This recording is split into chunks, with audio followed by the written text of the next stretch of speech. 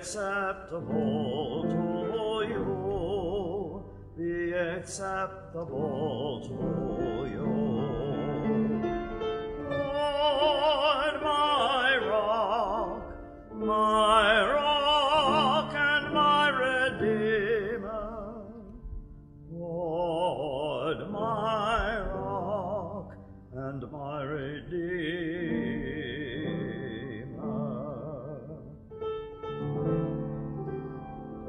Amen.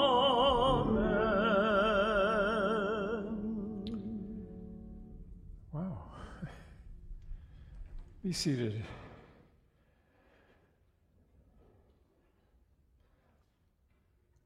I didn't expect that. Thank you. I asked if I could just have a little traveling music while I put the book on the altar, and now I don't even know how to speak. The commandments.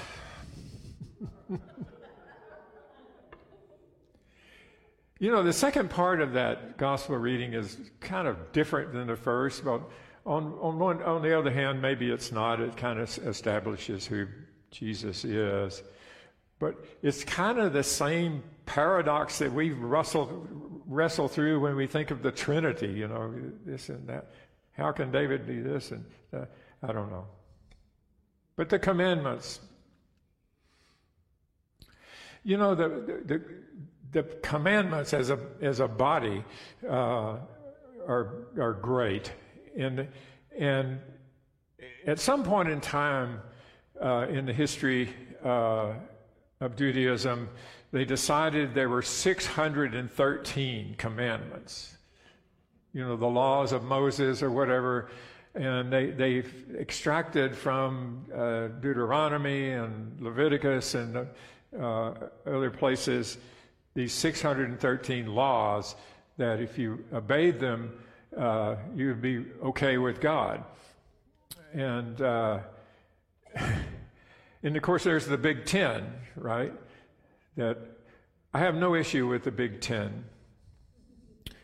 The Big 12 I have some issues with, but that's a whole different thing. So, you know, but you can go on, you can Google the 613 laws and read down through it. You should do that sometime. It's remarkable. Remarkable. But Jesus, you know, when asked, you know, they were trying to trap him and get him to say something they wanted him to say. And so they asked him, what's the greatest law, you know? And he says that very, very familiar passage. Love the Lord your God with all your heart and all your mind and all your soul and all your strength, it says in one place. All that comes from the Old Testament. But he says that's the greatest. And you should love your neighbor as yourself. Also comes from the Old Testament.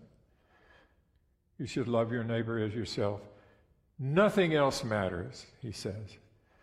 All the remaining 610, or is it 11? 611 laws are all subject to that, to love. It's all we really need to know. That's what he's telling the Sadducees and the Pharisees. That's all you need to know.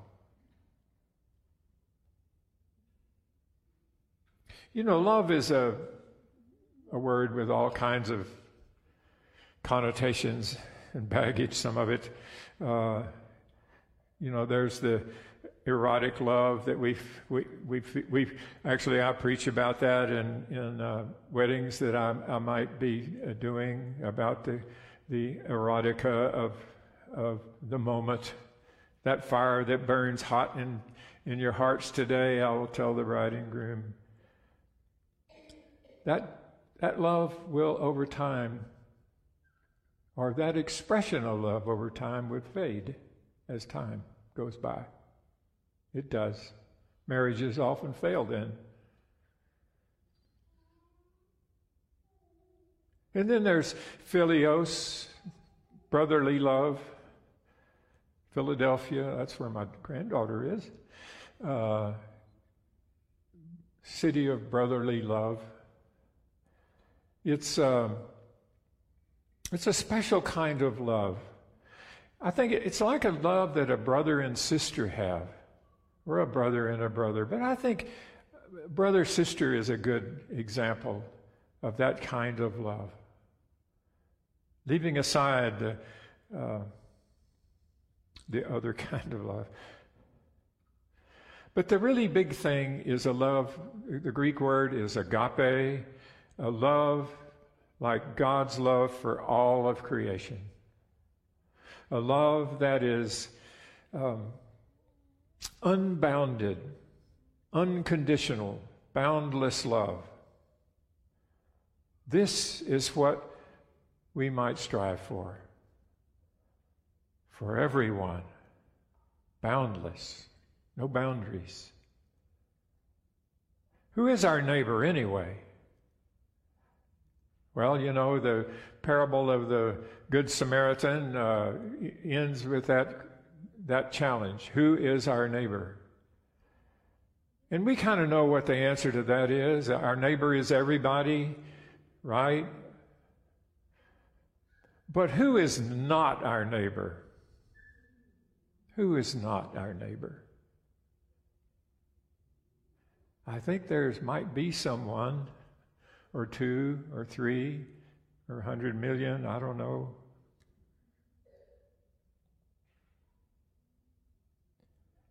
I just want to read you a piece from the Sufi poet Rumi. We hear a lot of things read from Rumi, and here's just a short one. Out beyond ideas of wrongdoing and right doing, there is a field. I will meet you there. When the soul lies down in that grass, the world is too full to talk about. Ideas, language, even the phrase each other doesn't make any sense.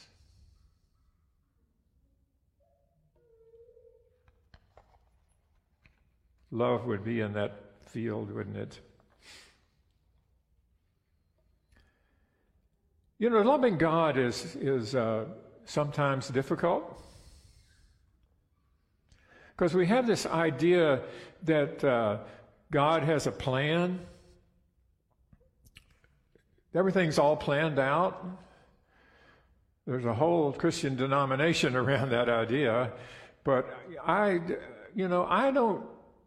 can't quite wrap my head around that God has a plan and everything that happens is according to God's plan. Because sometimes I'm very happy about that. I got a little over 3 inches of rain yesterday or day before, whatever it was, and it almost filled up my rainwater tank, and I was very happy with God for that rain, if that was His plan. But then there's tragedy and sickness and unwanted death and all kinds of things that we would then have to say that was God's plan too. And I'm having a hard time with that. I'm having a hard time with that. So I don't know if I can love that God like that. I'm going to have to let go of that God's plan thing. I don't know. I'm not saying anyone should let go of it. That's the way you've ordered your understanding, but I don't. So who is not your neighbor? I think what we need to do is just try to love as many as we can. As many as we can. And it's an interesting practice. Because at times we feel some feelings towards some one person or some group of people, and we just having a really hard time loving them. But we can, if we can see them as human beings just like you and me and nothing more. And loving ourselves is a very hard thing, for me anyway, to love this person we have become. It's a good practice. You know, my friends, we're living in dark times right now. Wouldn't you agree? I mean, like some of you, I've been around the sun many times.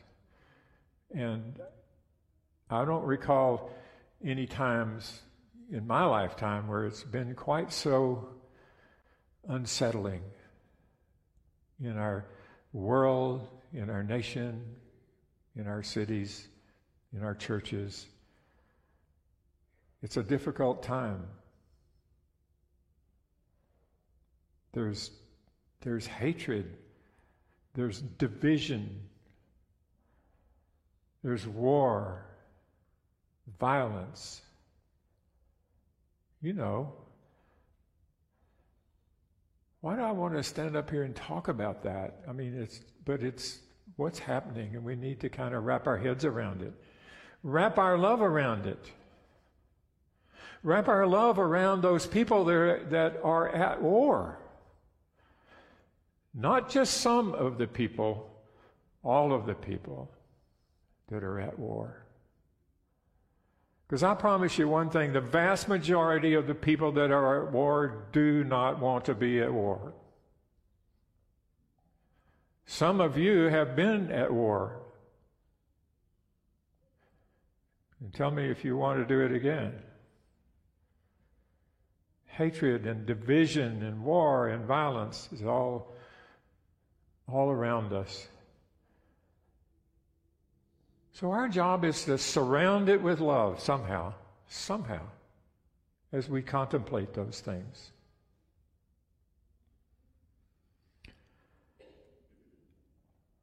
So I'm going to go out on a big limb here, and I want to read you a little story from my favorite little book, Tales of a Magic Monastery. You've heard me speak of it before. Theophane the monk is or was, I don't know if Theophane's still alive or not. He was a Cistercian monk residing at St. Benedict's Monastery in Snowmass, Colorado. He's a real person. He has this beautiful little book called Tales of a Magic Monastery. It has these lovely little stories in it that are very thought-provoking. So let me provoke your thought with this story.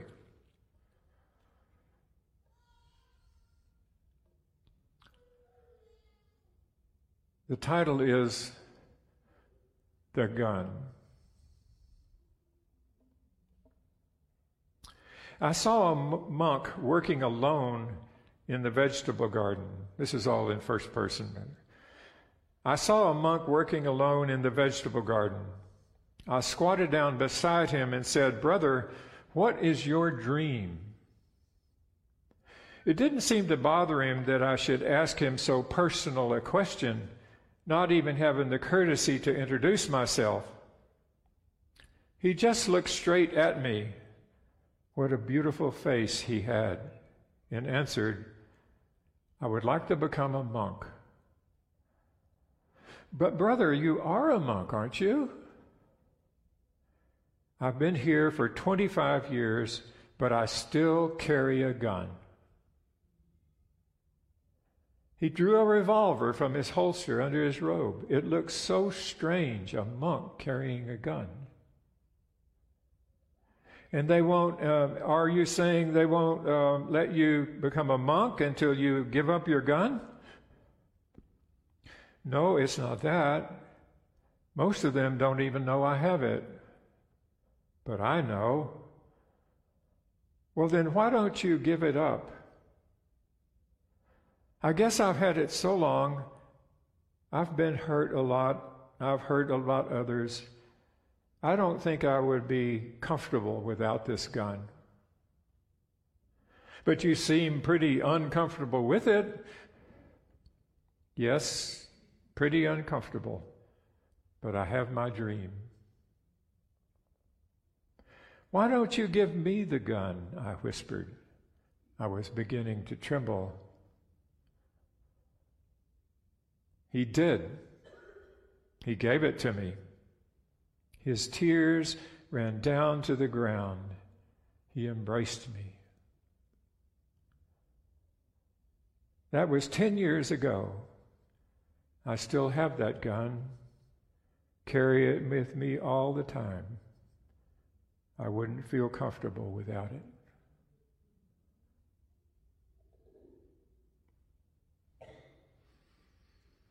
Julie Woody, whom I think most all of you know. Is Judy here today? I didn't see her. She sent me this a text with this prayer. The text had a picture attached to it. You know how all that works. So the picture was of 3 young people standing side by side, kind of with arms around each other.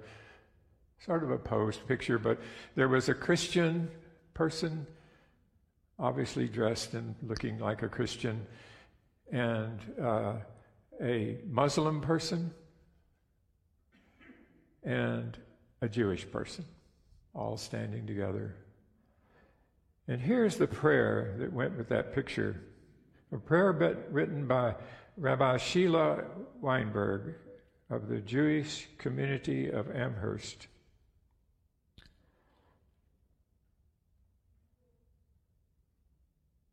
Just close your eyes a minute. Let us pray. 2 peoples, 1 land, 3 faiths, 1 root, 1 earth, 1 mother, 1 sky, 1 beginning, 1 future, 1 destiny, 1 broken heart, 1 God, we pray to you. Grant us a vision of unity, that we may see the many in the one and the one in the many. May you, life of all the world, source of all amazing differences, help us to see clearly. Guide us gently and firmly toward each other, towards peace. Amen.